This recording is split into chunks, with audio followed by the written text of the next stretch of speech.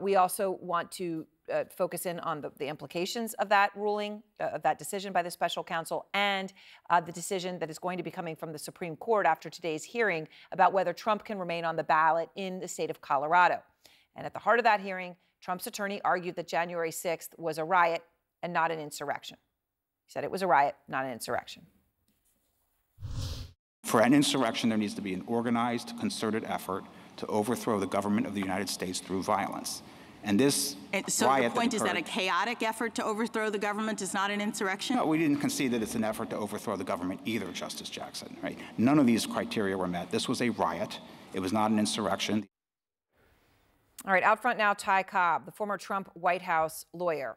Now, Ty, riot and insurrection aside for the moment, you have said from the very beginning that once the Colorado Supreme Court had ruled that Trump was going to come off the ballot, that this would go to the Supreme Court, that they would take it up, and that they would rule 9-0 in Trump's favor. That is what you said at the beginning. Do you, from what you heard today, and we did hear them all on audio, obviously, do you stand by that?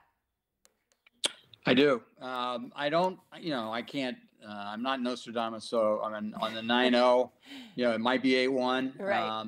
It's certainly 7-2. Justice Kagan clearly was having none of this today. And I think it's important that there be, at least one liberal justice, ideally 3, in the column that decides this case, because it's important that the country understand this is not a political issue. This is what the law requires.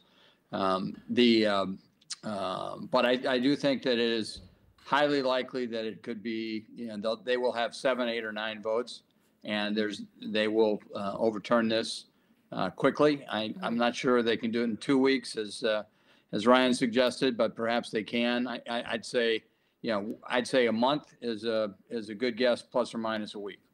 All right, so you'd said the justices likely wouldn't focus on whether Trump's an insurrectionist, but they would focus more in on this issue of officer of the United States under Article 3. And obviously, you heard Justice Ketanji Brown Jackson question that, right? Obviously, liberal justice appointed by Biden said it was really troubling to her that the president is not listed in Article 3 when many other offices which are included under that were enumerated, in her words, there. So what did you take away from her saying that and being so specific? I'm sorry. Well, I think, people, so the difficulty with construing the Constitution is common sense is not necessarily the touchstone. I mean, it really does require specific language and parsing it for legal terms of art. So, for example, an officer of the United States, that phrase is used, I think, 5 times in the Constitution. In virtually every instance, it's clear that it only refers to appointed officers under Article 2. When you add in the fact that they take a as the clause says, officers of the United States who take an oath to support the Constitution, the support the Constitution oath is an Article 2 required oath of officers of the United States subordinate to the president. So the president takes a different oath, by the way, to preserve, protect, and defend.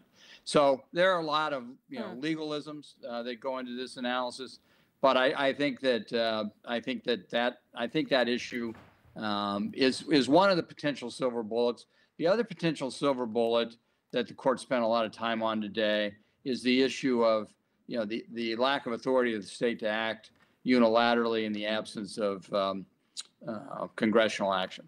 And Justice Kavanaugh highlighted one of the seminal cases on this issue, In re Griffin, otherwise known as the Griffin's case, in which Chief Justice Chase, writing as a circuit court justice, ruled in 1869, a year after the a year after the amendment was passed, that the insurrectionist law could not be enforced unless the judge who was sought to be disqualified, unless Congress had first passed a law.